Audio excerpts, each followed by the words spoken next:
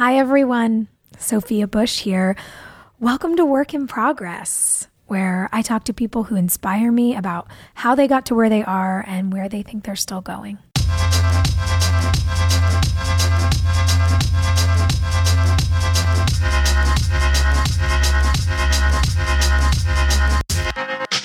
Today's episode is with someone very, very special to me who actually leaves pixie dust everywhere he goes.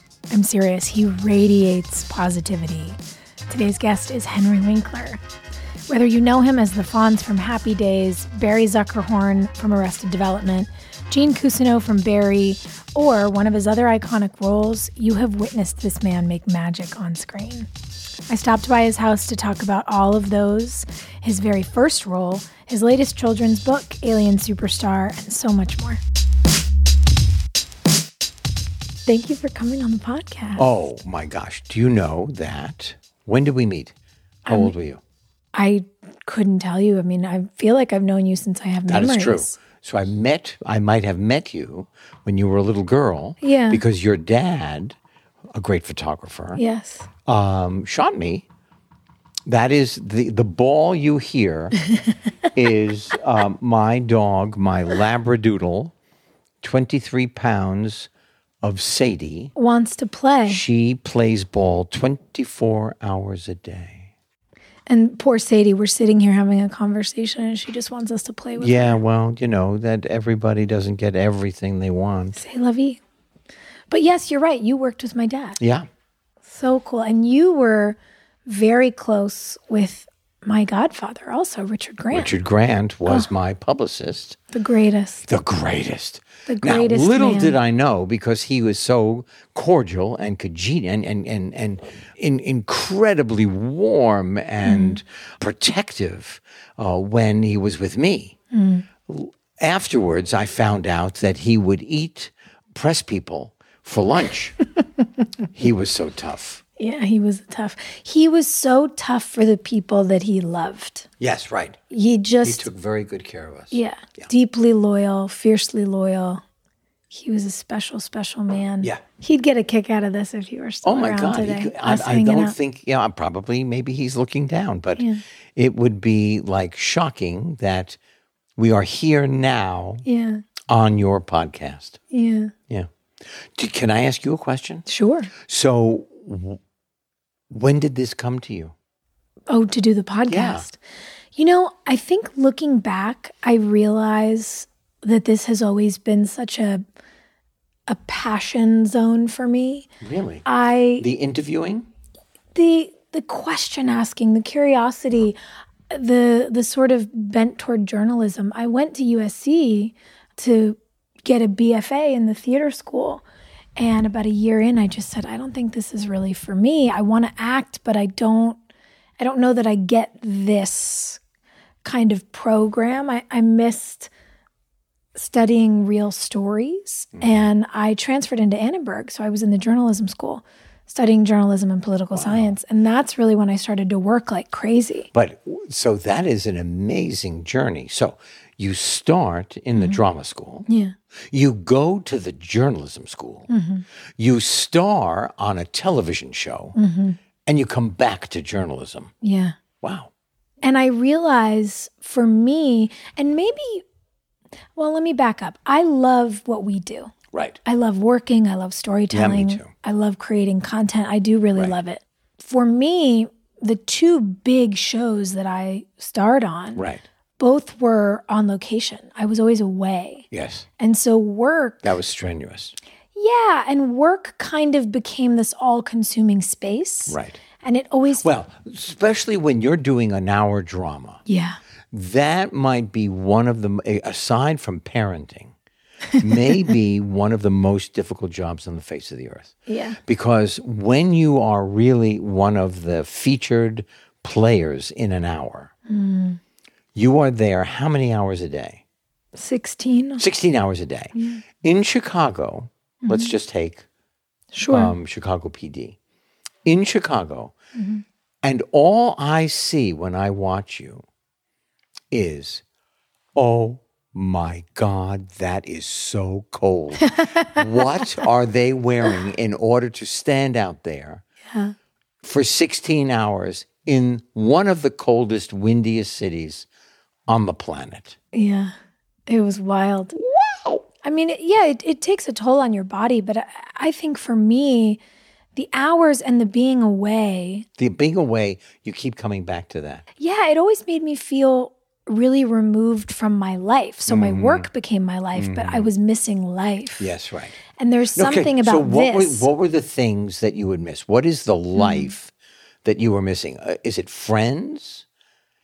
Yeah. Is it what is a detail of that life that you did not have in Chicago? It's your long community. Right. You know, your long-standing people. Right.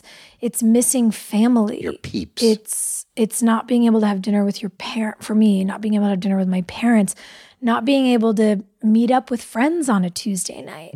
You know, you are removed from your life. Right. So in a way, you're always trying to play catch up. Right. And then, you know, you build a life where you are. Right. And if you're lucky, you work with really good people. Right. But it's this weird kind of temporary permanence in a way. Well, because you don't know how long you're going to be there. Has always made me nuts. Yeah. That I would make a movie with somebody for 6 months. Yeah. And then I would call them for dinner. I thought we were friends. I thought we had a relationship. Yeah. And I would call the person, and I'm still waiting for that person to call me back. And that was in 84. Oh. It took me the longest time to get over that it was not really an ensemble. It was, you're there, you do it, and then you move on. Well, and it's a little bit of summer camp, you know? Yeah. And I guess what's curious for me, or what's been strange to me, is the reality that, look, I think about it like a pie chart. You've only got so many slices of the pie, right? You mean in your life? Yeah, just the amount of space you have available to you as a human. Right. And if you want to maintain the pie slices that are your family and your friends you've either grown up with or your best friends at home, right, then there's less pie for the people you're working with. Do any of those people come to visit you on location? I mean, sure. But it's not the same. But it's not the same. You know, you don't have a regular routine with people. And for me, that was always really taxing. Right. And so interestingly enough, coming to do this all came about because I realized that for years I've had these deep, delicious, fun, inquisitive conversations around my dinner table. Right. And then I've done that in political spaces and in activist spaces. Right.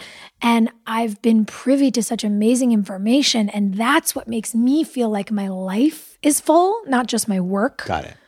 But my life, my mind, my heart. And so getting to do this, getting to sit with people and dive in with them and be curious with them and share stories with an audience and perhaps lessons with people, things that I take as lessons anyway, that feels really personally fulfilling. So when you talk about lessons, what is a lesson that you now have taken with you that informs your entire life? Do you have something on your mind? Yeah, for me it's about showing up. Showing up in every aspect. The way that we show up, especially for our community. You know, people who say, I don't want to be political. I think that's really a sign of privilege, and if I'm being quite frank, of a bit of ignorance.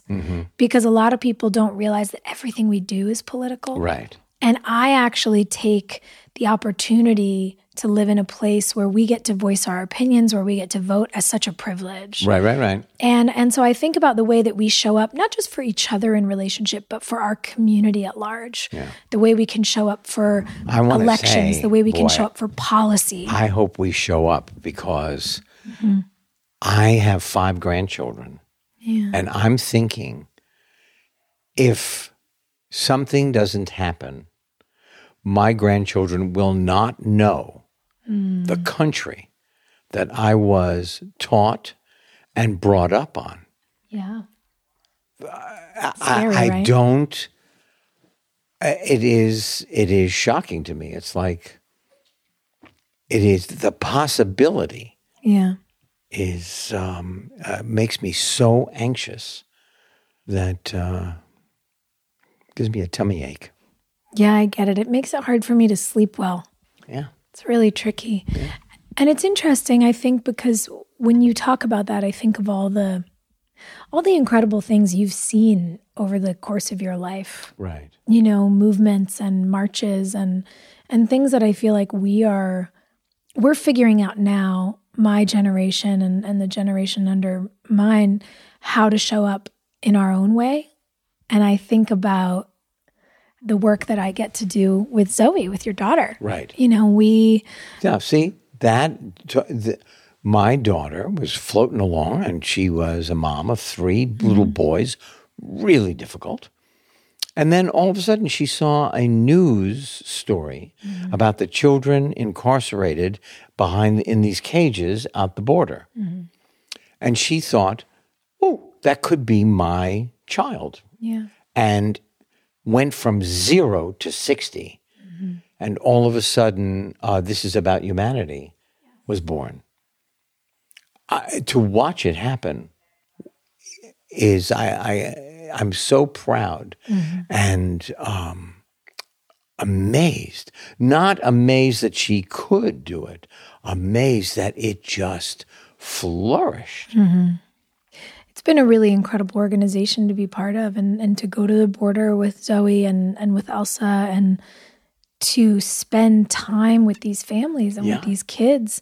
And I think, again, to show up being willing to learn about what they're facing, right, and to do the work to show up educated enough to understand what they're running from, right, and how our government has played a role in destabilizing those governments. Right. And so if anything, we have such a responsibility to each other. Right. You know, and I... See, here's the thing. I think a lot of people are frightened because there are so many things now because of the internet, because of Twitter or whatever it is. Mm-hmm. There is so many, there is so much that you think, I don't even know where to start. Yeah.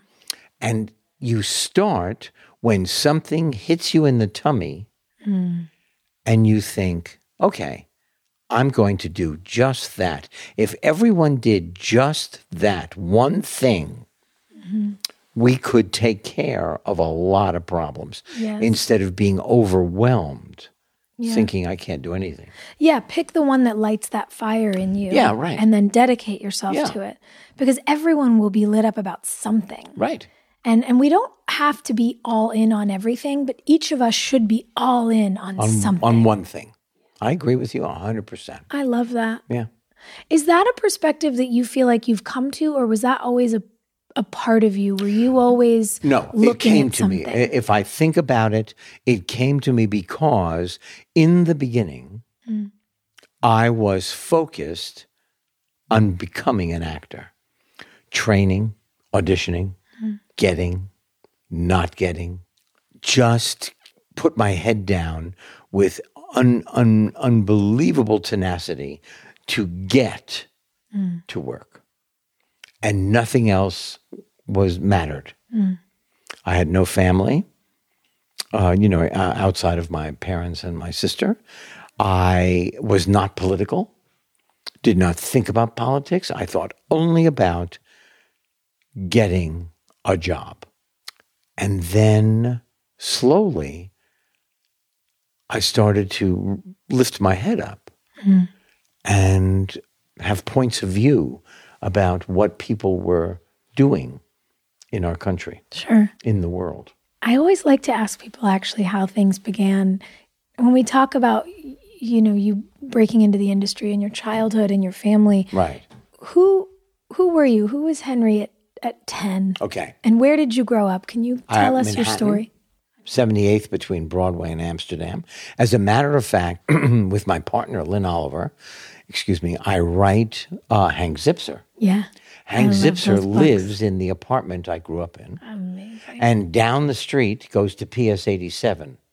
So just a sidebar story, because this killed me. The Golden Globes last year, Timothée Chalamet is there. This wonderful young actor who is truly an amazement. Unbelievable. Okay. So I went up and I said, I need to hug you because you are truly gifted. He said, not only do I want to hug you, but when I was 8 years old, you came to read Hank Zipser at PS 87, and I was in the 4th grade. No. Oh, my God. I thought, what a circle. Wow. Really. I was just on cloud 9. That's so cool. Yeah. That was okay. So there I am in my apartment with very short German Jews who do not want me to be an actor. Not a stable enough career. No, my father wanted me to take over his business that he brought from Germany, which was importing and exporting wood. He was the middleman in buying and selling wood. I knew that I wanted to be an actor from the beginning, from when I was old enough to reason. Really? Yeah. Your whole life? My whole life.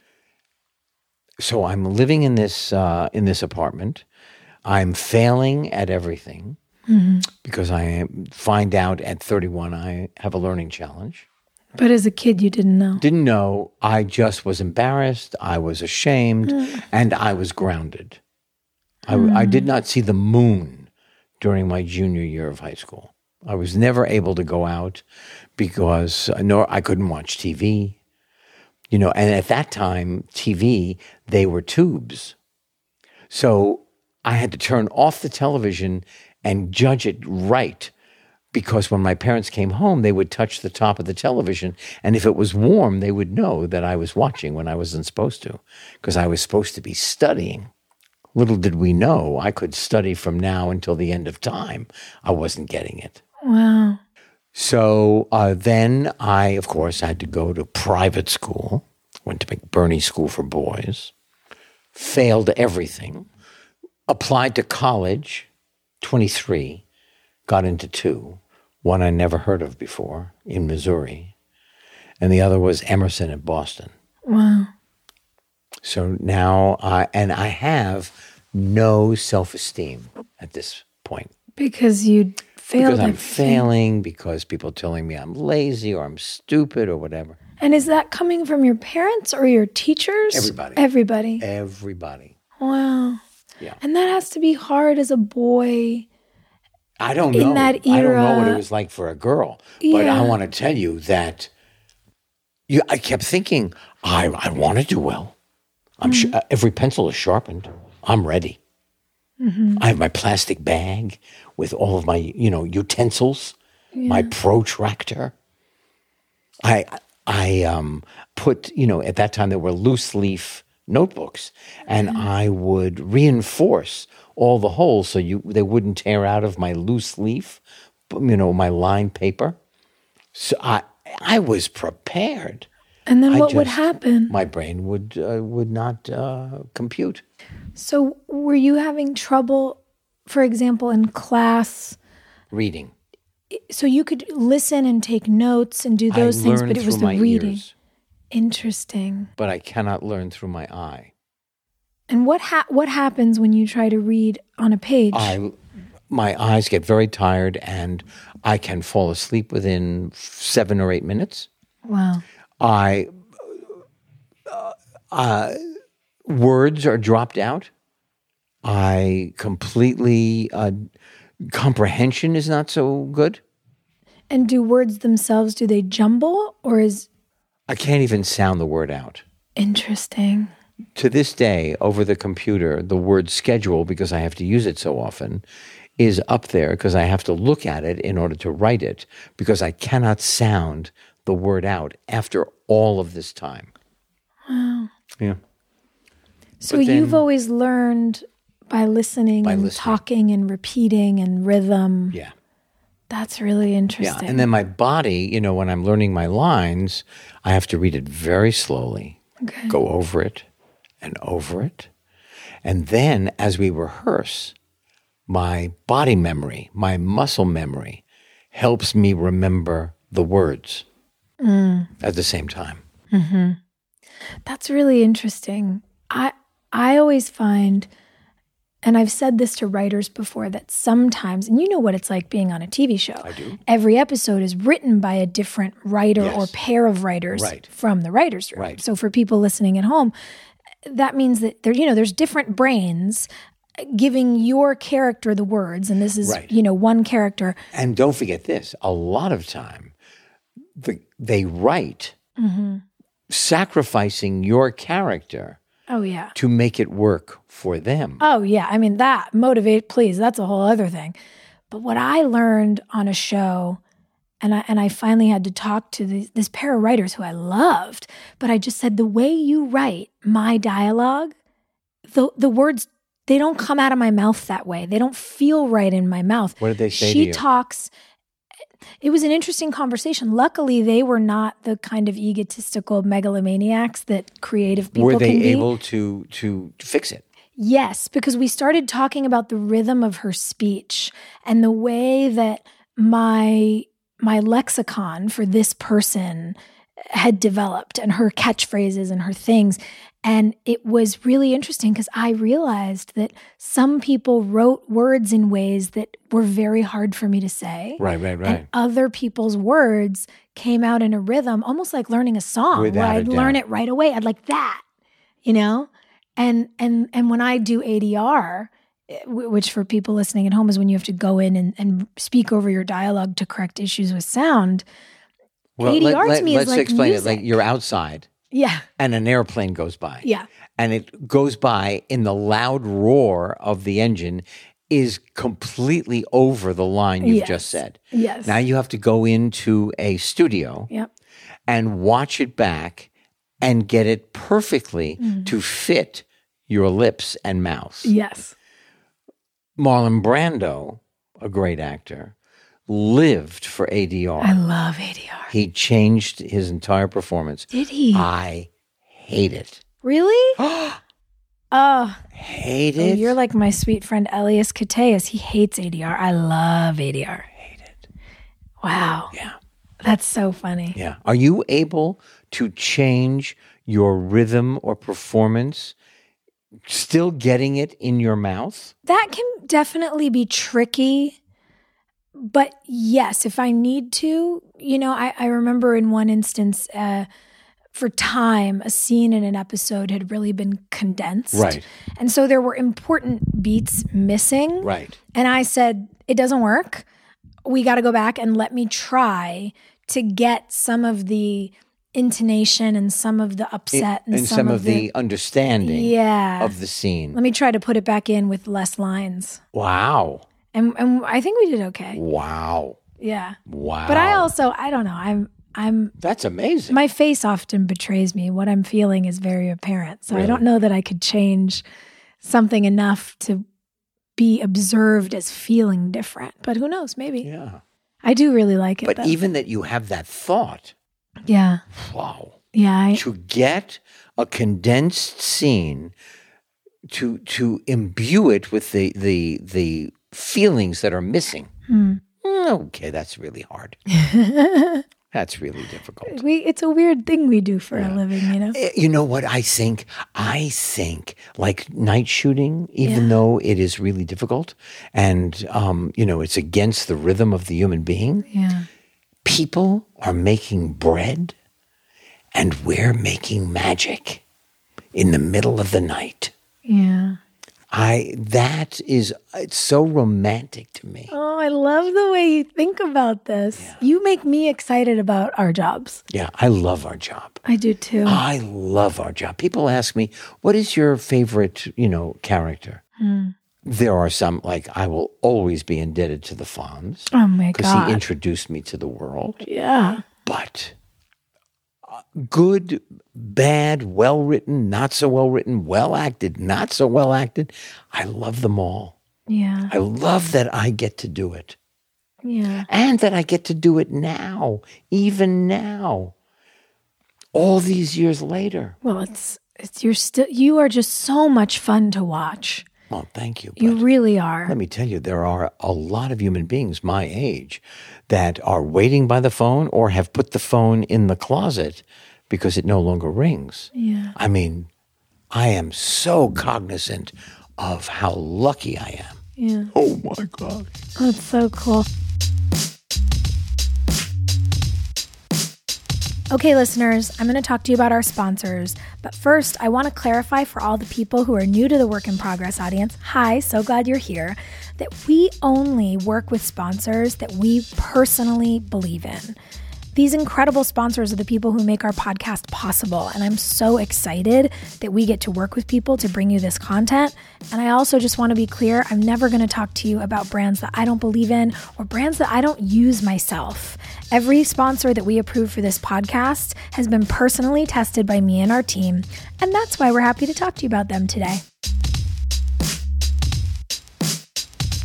All right, peeps, I'm excited to tell you about a company that I really like called Rothy's. They make stylish shoes for women and girls out of recycled plastic water bottles. The shoes are super comfortable and fully machine washable. Rothy's are the perfect everyday shoes for life on the go. They're cute, comfy, and they go with everything from yoga pants to dresses and skirts.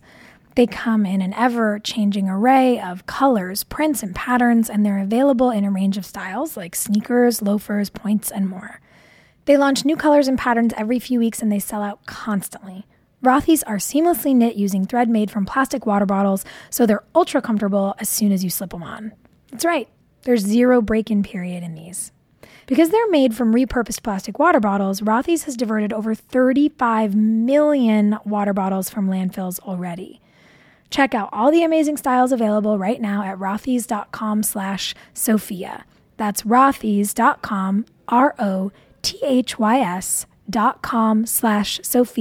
Sophia, to get your new favorite flats. Comfort, style, sustainability. These are the shoes you've been waiting for. Head to rothys.com/Sophia today.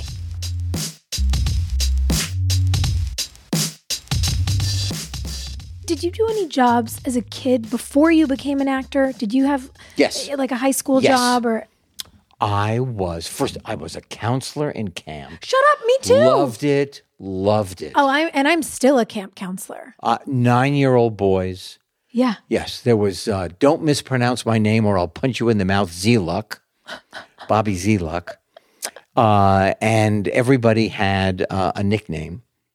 I was a travel agent where I would sell, you rented a car, and you got a ticket, and you went to Europe, and you drove through a Europa car, it was called. And I would try out different accents, selling these things to people and then I sold enough where I got a cruise on the bottom deck of the boat to Bermuda. So I vomited my way to Bermuda. Fabulous. Because when you're down on the last deck, it is... Well, you can't see the horizon. No, and it's pretty rocky. Wow. How was Bermuda? Bermuda was pink sand. Wow. I went on a motor scooter for the first time and then left it by the side of the road because it scared the hell out of me. Fair. And I bought my first burnt orange, cashmere sweater. Ooh. And I want to say at Tattinger's department store in Bermuda. Do you still have it? I don't. Oh, but damn. I have a replacement. Okay. That's pretty great. I have a collection. I like cable knit sweaters. I mean, I get it. Yeah, thank you. I still have the very first, and funnily enough, the first thing I ever bought with an acting paycheck was a jacket that was burnt orange. Wow. I'm not kidding, and I still have it. Where did you buy it? I bought it at Bloomingdale's. Okay. Yeah. I met my wife in Beverly Hills when I had enough money doing Happy Days to buy my own sport coat. Ooh. And I went in and I got a sport coat at Jerry Magnon's, the boutique on Rodeo Drive. Yeah. It was very Italian, very European chic. Yeah.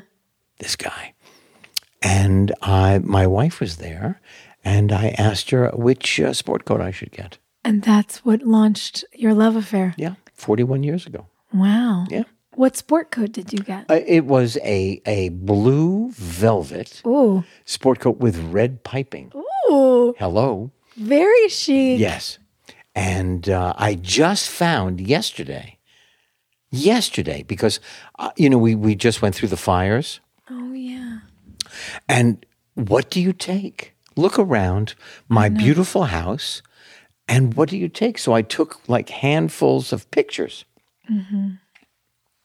And I had these bags and dog food and my dogs and some of the cable knit sweaters. Yeah. Because I love them. But, and a ball signed by the cast of Happy Days, a softball. Yes. Great. I don't know why I put that in the car. Because that's irreplaceable. Yeah. So now I'm trying to digitize all my photographs, bundles of 25 photographs. And I found a picture in that jacket. In that jacket? Amazing. Unbelievable. Oh, I'm going to need to see it. Yeah. Now I got to find it again. Well. But I think it's upstairs in my office. Okay. Yeah. Oh, that makes me very excited. Now, did Jerry Magnin, was there a relation with the store I Magnin? Yes. His either grandfather or father. So this is very weird. You and I are having a moment with burnt orange because I have one of my grandfather's I Magnin sweaters still. And my grandfather passed away when I was 24. Right. And I mean 2 years ago? Oh, absolutely. Yeah.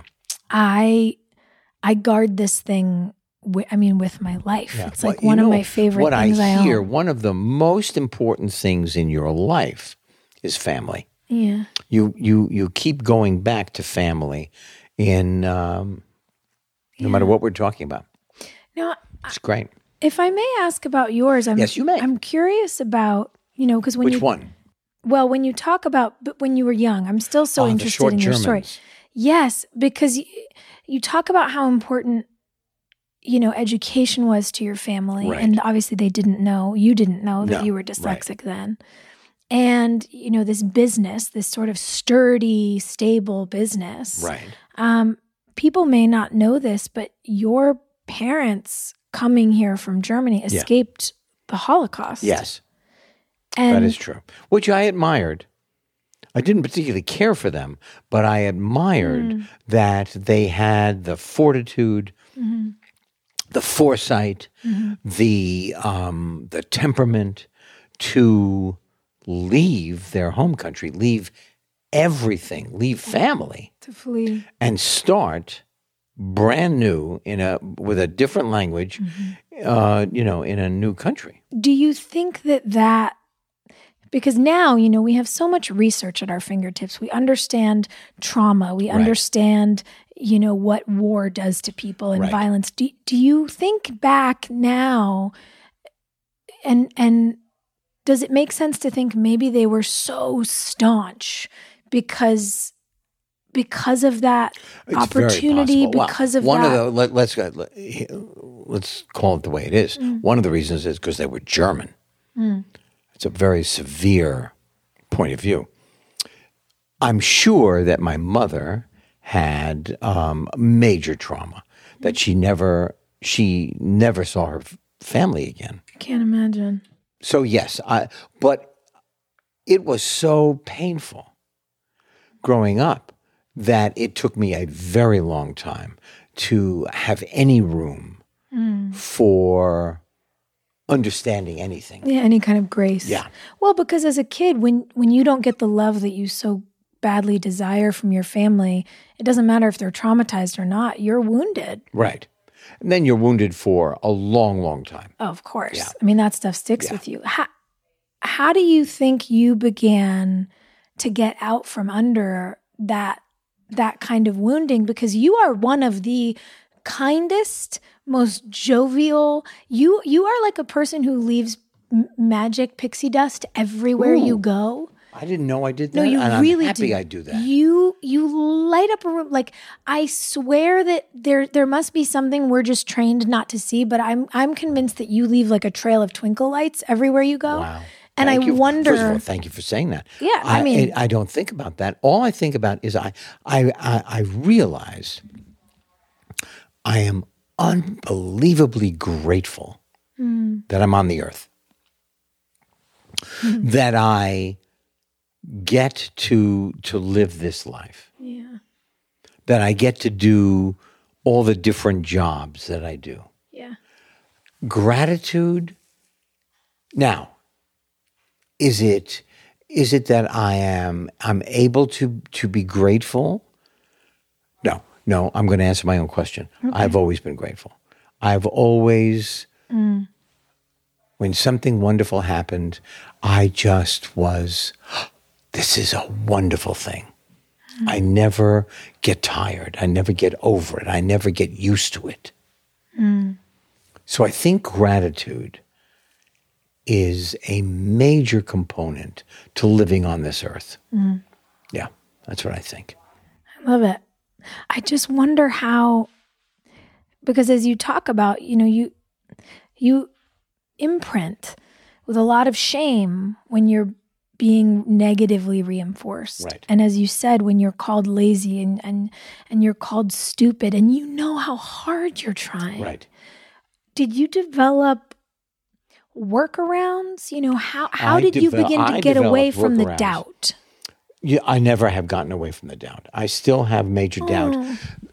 I will tell you, there was a seminal moment. I speak publicly. So I go all over the country and Canada, and I speak to groups or whatever it is. And I was always so nervous. Oh my gosh, what happens if I forget? What happens if my timing is off? What happens if this is going to be the group that doesn't care about what I'm saying at all? And one day, maybe 10 years ago, I'm walking up the stairs. They said, and ladies and gentlemen, Henry Winkler. And I'm walking up the stairs, and I said to myself, okay, you can be nervous, but you actually know what you're doing.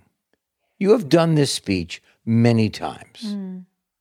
So either you can be completely uncomfortable, or you can just let that go, do what you know how to do, and enjoy yourself.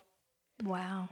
And I'm telling you, that conversation I had with myself was in 3 steps up to the stage. And I never look back. Wow. Now, I get nervous, but never as nervous as I was. That's so cool. And you have to be ready, and it has to click for you. That is true. Otherwise, people, my wife would say to me for the longest time when we first met, wow, you give all your power away. You make everybody else right, and you completely doubt yourself. You just, throw it out there. And I had no idea what she was saying. It was like she was speaking Russian to me until the day the penny dropped and I went, oh, I get it. I know something also. I know this stuff too. Yeah. But I would treat the executives at ABC or colleagues with, oh, sir. And they hated that I called them sir because they were not that much older than I was. And then I realized that I could actually just say, Michael, how are you? And not have to say, sir. And everything that sir meant.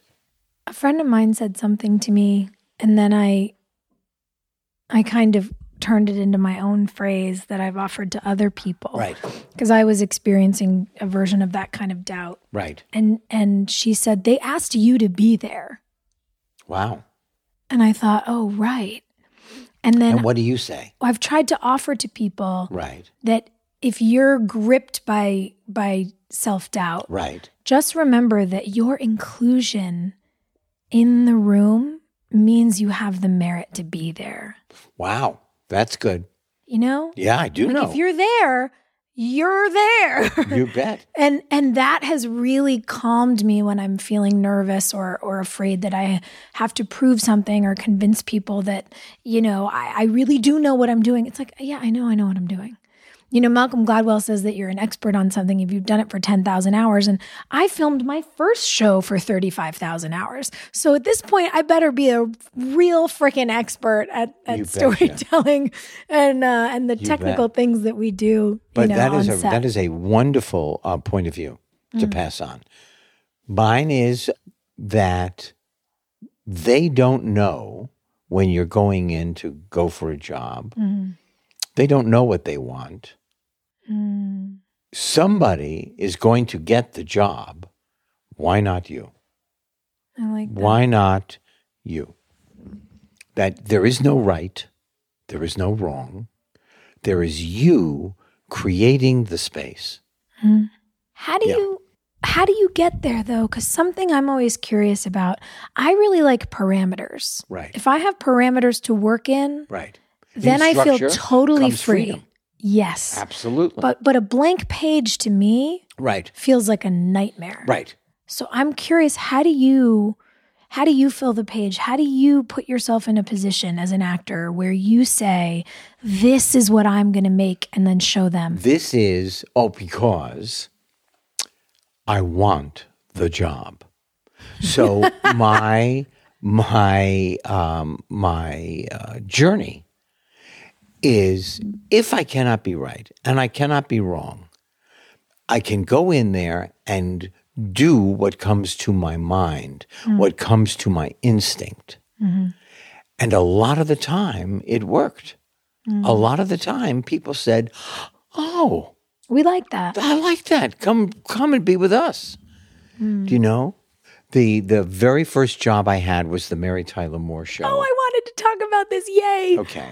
So the Mary Tyler Moore Show, for your listeners, was like the Friends of its time in 1973.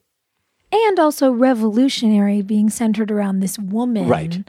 And a woman who, an accomplished woman. Yes. Right.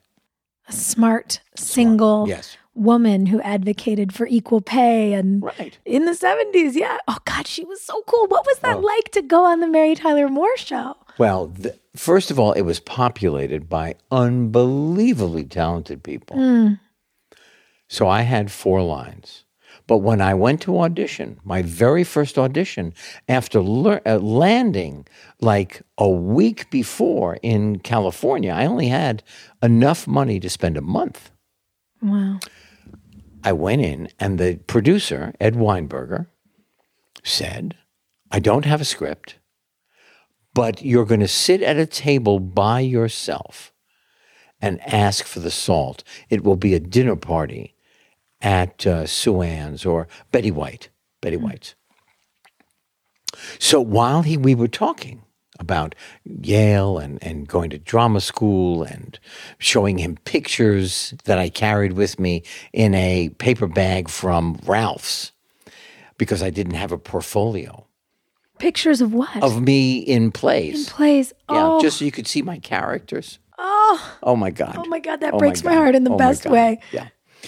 So, and I took a glass on his desk. Mm. I poured the pencils out, picked up a pencil, clinked the glass, and said, do not bother yourself. When you get a moment, could you pass the salt? And I got back to the motel I was staying at in my green Capri because I thought it looked sporty. And I got the job. It was my first job in Hollywood, 4 lines on the Mary Tyler Moore Show. What did it feel like day one on the set? Not having a sense of self, I had to get over that I was worthy to be on the set. And then I just started I ad-libbed, I just said whatever came to my mind. Do you remember any of the things that you said? I opened the door and one of my lines was, hello, come in, I'm fired. And I ad-libbed that to, I'm Rhoda's date. Mm. Yeah. And so nice to meet you. I've just been fired. And then I went from there. How fun. Yeah. And so what happened next? How do you go from 4 lines on the Mary Tyler Moore Show to Happy I go Days? to Paramount Studios. It's so beautiful, And that lot. now, the lot is beautiful. Oh. Yeah. Well, when I got there, the parking lot that is now the major parking lot was a Western town. Oh, wow.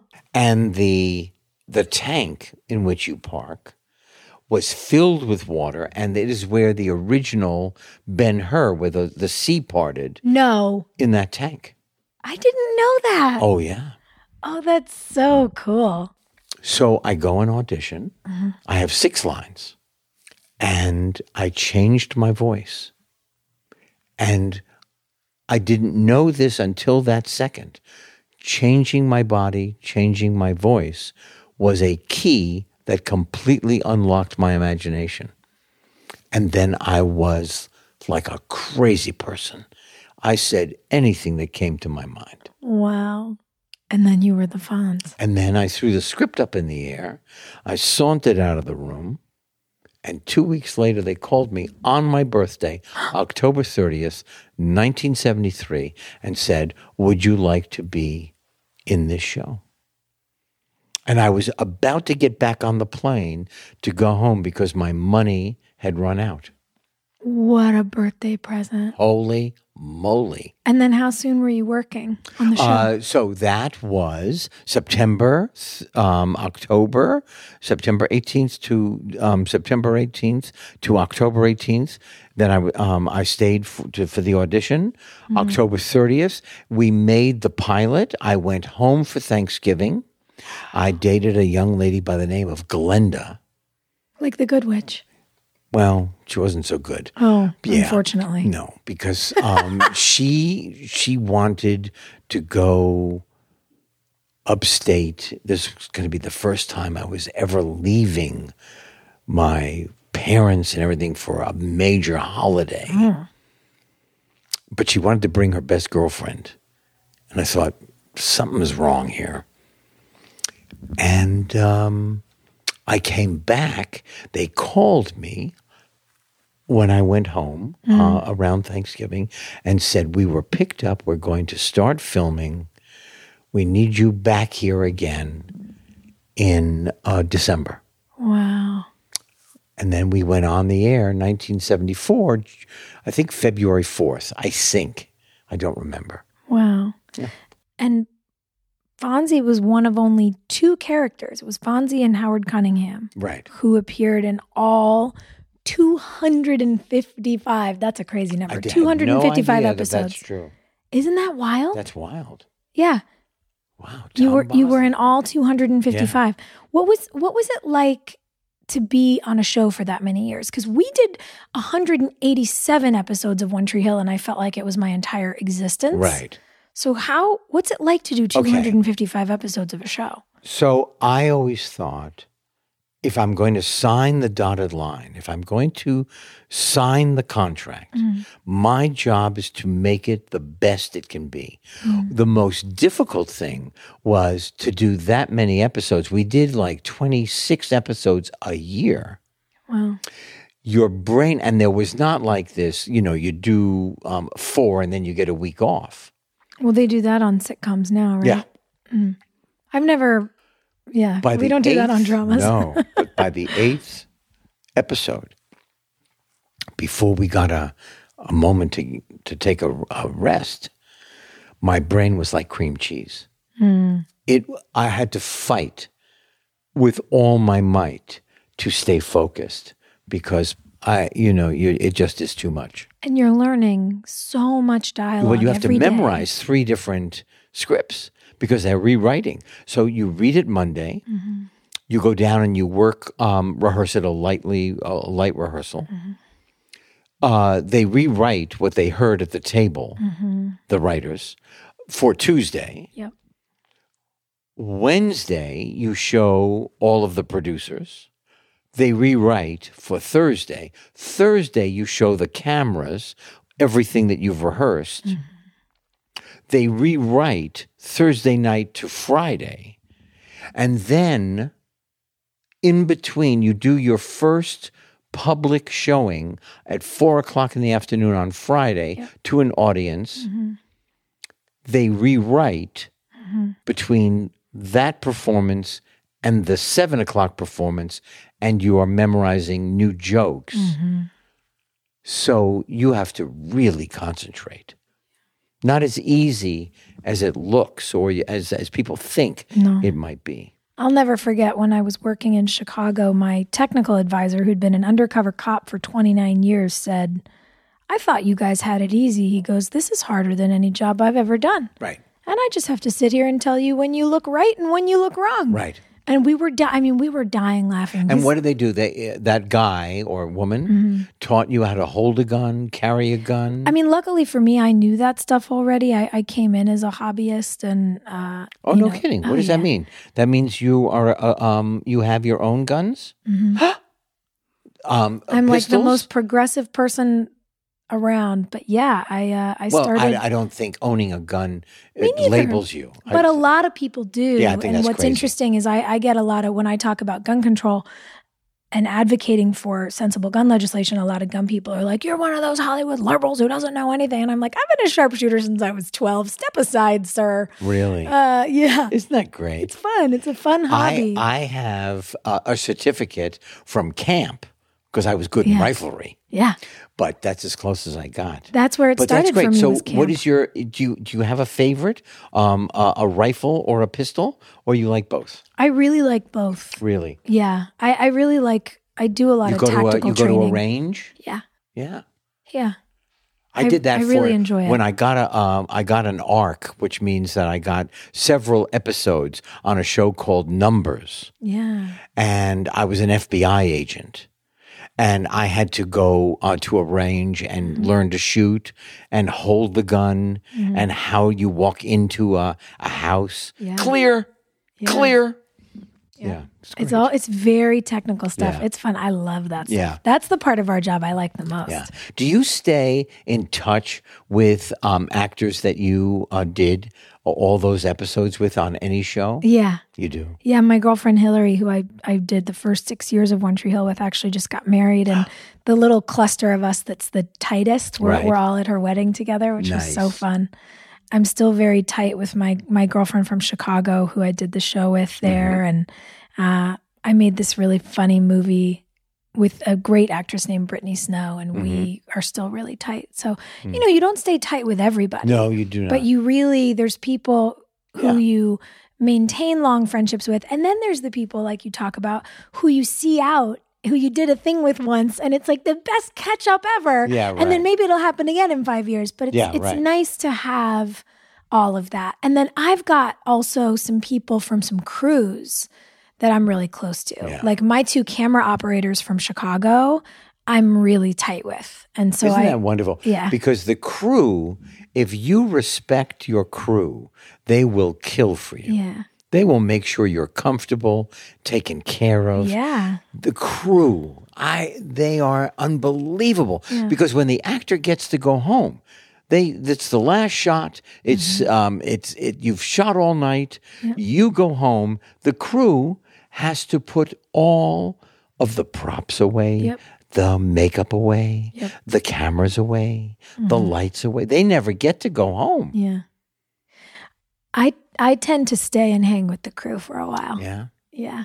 I don't know. I'm a crew kid. Yeah. It's like, that's what I like. They're lovely people. That's what made... Talented people. On my first show, I started directing in the last couple seasons. Right. And that was so fun for me. And I'm curious for you, because you made such an amazing shift over as a director.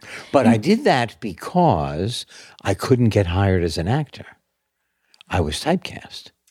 So people from would playing say, the Fonz. "Oh yeah." So people would say, "He is so talented. Oh my God, he's so funny." But he was the Fonz. So I had to reinvent. So I started producing. The very first show that I sold with a man named John Rich was MacGyver. Which, by the way, I just can't even... The fact that you can say that out loud, like one of the most iconic shows of all time, you're like, it's just a casual thing I sold. Yeah. It's so cool. Yeah. It was great. And now it's back on. I know. Oh my gosh. Oh my gosh. It's so cool. how did that come about? So toward the end of Happy Days, part of my compensation, aside from the money, was a production company.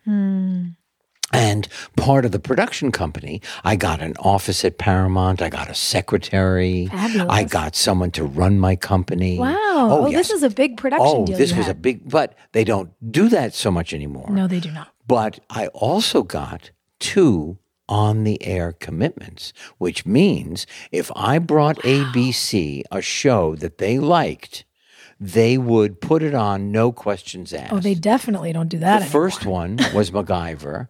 The second one was Mr. Sunshine, a half-an-hour comedy about a blind English professor. Wow. And it was Jeff Tambor he was brilliant as the blind English professor.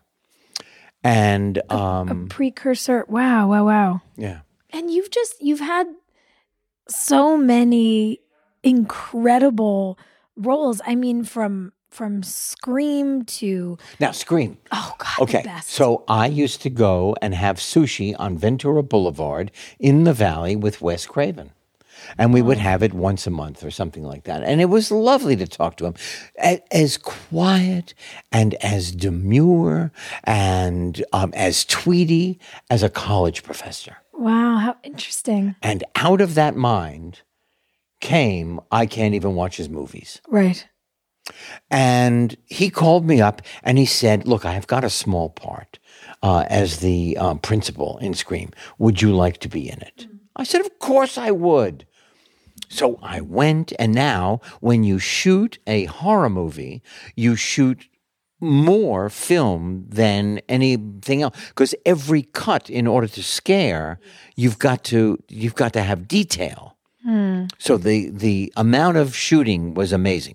So now it's coming out, and there the Fonz is right there again. The executive for the company that was producing it said, well, we can't put Henry's name on it. We can't put Henry's name on the one sheet on the poster in front of the we cannot advertise. You can't put him on the film because he was the Fonz and he will knock the balance of the movie off. Now, this went on and I went, okay, I'm in the movie. I had a good time. And this went on until they had test screenings, at which time I got applause when I came on the screen. Now they call me and they say, would you like to do press for the movie? I said, you wouldn't put my name on the movie. Now you are. Well, they're very reactive. And now, of course, I did. And then I did. Wow. Yeah. But that movie for me it was iconic growing up. And then I think about The Waterboy and Arrested Development and Parks and Rec and Barry. Like, do you have a favorite when you look back at these things? Don't. They're all fun. I don't. Okay. I called Adam Sandler and I thanked him for putting me in the Hanukkah song. I just was so thrilled to be in the Hanukkah song. Yeah. And I that's what I did. So now I'm making the worst movie ever made. I think it's called Control Tower, starring Kiefer Sutherland. Okay. But I mean the worst movie ever made by a human being. I've done one or two of those. Okay. So they fire the director, and before they hire another director, Kiefer takes over and directs for 2 days, who is incredible. Cool. Okay. Yes. So Kiefer takes over, and then while I'm making that movie, at the craft service table, which is where you go to snack on a set, I get a call. Would you like to be in The Waterboy? And I go, yes, I would. And I get to make this movie and then 4 others with Adam Sandler. Wow. How cool. Oh my gosh. He doesn't dress very well, but he's brilliant. He is in charge of every detail of everything that he makes. So cool. He just knows. I think this is true. I don't know. I don't think this is a myth, but he hated the way the studio was cutting the promos, the commercials, the previews for his film. He bought the company and cut his own previews. Wow. He bought the company that was cutting his commercials, and I think so. That's amazing. Yeah. Just a wonderful, wonderful fellow. Yeah, I've really heard that he's brilliant. I love him so much. That's so cool. Everyone talks about how for someone who makes such, funny films, that he really is just so sharp and everything is so specific. And I admire that a lot. Truly. But he really should get out of some of those sweat clothes. Then I get to do Arrested Development with Mitch Hurwitz, who is an out-and-out genius. Yeah. I mean, that show is just beyond. It's beyond. Then I get to do this 15-minute show on Adult Swim by these young, funny human beings, Megan Mullally and Rob Hubel and Rob Corddry and David Wayne and all these creators. And I didn't understand. Now, you can't tell anybody. Okay. But I did it for 6 years. I didn't understand one joke. I just said what they wrote, and I thought, I don't know what the hell this is talking about. I had a butterfly collection, and if I can I say jerked off? The butterfly, the liquid that came out of the butterfly cured cancer. What the hell are they talking about? But I said it very, very carefully, and I enjoyed my butterflies, and they would sit on my shoulders, and off we went. And off you went. And now Barry. My God, well, that's good. Barry. I am driving down Ventura Boulevard again in the Valley. Okay. I have just left an estate planning meeting. Interesting. This is a meeting I didn't get at all. It's what happens to everything, your house and your things, and what you're leaving to the children, and if you're going to leave it to a charity or whatever. So this is the meeting. I'm driving with my wife. I get a call. You're on a short list. Bill Hader wants to meet you. Bill Hader, HBO. HBO? I've never worked for HBO. I've watched Bill Hader for the last, 8 or 9 years on Saturday Night Live. Brilliant. Yeah. And HBO. I said, okay, it's a short list. Is Dustin Hoffman on that list? Because if Dustin Hoffman is on that list, I'm not going in because he's going to get it. Because he's a movie star and he's an Oscar winner. They said, no, he's not on the list. I went. My son, Max, who is a director, who just directed his 3rd movie. Who I went to college with. Yes. Isn't that fun? Wow. Yeah. At USC. Yep. Maxie. He directed me in the audition. No. In this house. He would yell at me as I was going over. He said, you cannot make this stuff up. I said, I've been doing that my whole career. He said, respect the writer, Dad. I love it. And then I go in and I meet Bill. I make him laugh. Oh my God. I drive home and you wait. And then I get a call from Bill. Hey, I've written 2 scenes yesterday. You want to come in and play? I email the scenes immediately to Max. He now directs me on the phone. Amazing. I go in. I sit there waiting. Now I meet Alec Berg, who is a genius, his partner. And now I make him smile because he is so close to the vest, Alec, that I think it is tattooed on. Wow. That's how close his vest is. I leave. There's a young girl sitting on the stairs, a young woman on the stairs waiting to go in. I said, "You're going to have a good time." They're very open. And I walk out the door. Now she's watching me walk back and forth because I've lost my car in the parking lot. And I cannot find it. And it turns out it's Sarah Goldberg, who is unbelievable, Sally, on the show. And that's Barry. And now we're going to start our third season next March. Amazing. We have to wait until next March. Oh, it's killing me. I love when you want to go to work like that. What a gift. Oh, my God. What amazing things you've made.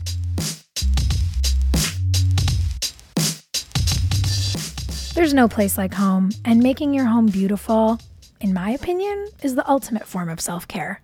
When I get back from a work trip, all I want is to curl up in my bed. And now I curl up in my Brooklinen sheets. With the holidays quickly approaching, maybe it's time to gift the ones you love, or yourself, hey, no shame, with something a little cozier, like bedding, loungewear, or towels. And lucky for you, Brooklinen is delivering comfort all season long. Brooklinen has over 50,000 five-star reviews and was the first D2C bedding company, meaning they work directly with manufacturers and directly with customers to avoid the markup usually associated with luxury sheets. Do you like softness, comfort, essentials to help you relax? Brooklinen has it all. I cannot recommend their products more for graduates, newlyweds, friends, or family, or treating yourself to the bedroom upgrade you deserve. Get 10% off and free shipping anytime when you shop at brooklinen.com and use the promo code Sophia. Brooklinen is so confident in their product that all their sheets, comforters, and towels come with a lifetime warranty. To get 10% off and free shipping, go to brooklinen.com.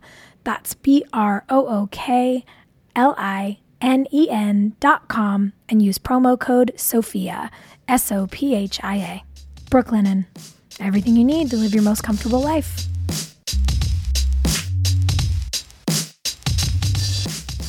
What do you like to do, though, when you're not working? Fly fishing for trout.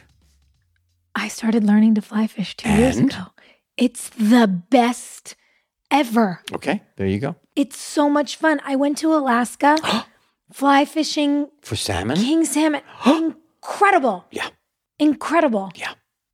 It was unbelievable. I saw a bald eagle. I was standing in waders in a river in Alaska crying, just like, look at how amazing the world is. Oh my God. It's true. Yeah. It is so gorgeous. And it is so cleansing. And then you put the fish back. Yeah. We catch trout in Idaho or Montana or Wyoming or Colorado and take a picture. Yeah. And then put the fish back and catch them next year. Yeah.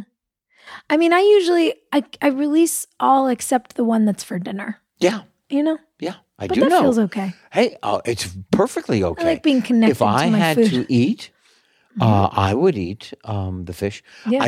I don't eat trout in a restaurant because I find them so majestic that... That's cool. I just... okay. Yeah. So you fly fish and... Go to the movies. You go to the movies. Go to Broadway. Oh, have you ever been on Broadway? I have been on Broadway 3 times. The first time we closed pretty much in one night. Well, I was taking off my makeup. They were ripping out the sink. Great. The second one was a Neil Simon play with John Ritter, and I ran in that play for 9 months. Wow. The third play, just as Sandy hit, the hurricane in New York City that flooded the subway, flooded everything so that no one from the tri-state area could get to a play. And that was called The Performers. I was the Lifetime Achievement Award for the porno industry. It was a comedy. It was a love story. It was funny. Wow. Funny. And that closed in 7 nights. So I need to go back. Yeah. Yeah. Yeah, a natural disaster got in the way of Have your you ever comedy. done theater? I did theater all through high school, but I've never done theater. Professional theater? Professionally, and I think I want to. Oh, my God. I like it. It is so exhilarating. Yeah. It is frightening, and then it is not. Yeah. That's another thing that I say to people. The anticipatory fear is worse than the actuality. Yes. But it's the anticipatory fear, that anxiety, that can be crippling. Oh, it can be. And our job is to beat it into submission. How do you do that for yourself? I talk myself out of things. I was offered, in 1979, I was offered to do the American version of The Christmas Carol playing Scrooge. Okay. I thought, so many actors have done this and have done it brilliantly. Who do I think I am that I could do this? And I walked around and talked myself right out of it until I said, okay, come on. You can not jump off the precipice and fly and just kind of live in a hole, or you can take a risk and see what happens. I like that. Take the risk. Why not? Take the risk. Would you call becoming a children's book author a risk or No. a That was a passion time filler. project? Really? An agent that I had at a company called ICM, International Creative Management or whatever it's called, was now a manager. And I didn't have a manager. And I convinced him to take me on as a manager, to manage my career. Again, a lull in my career. Nothing was happening. And he said, write books for children about your dyslexia. I said, I am dyslexic. I believe I'm stupid. I can't write a book. I have nothing to say. That's it. I go back again. My second meeting, they are now taking the art off the walls of that particular company because it has imploded.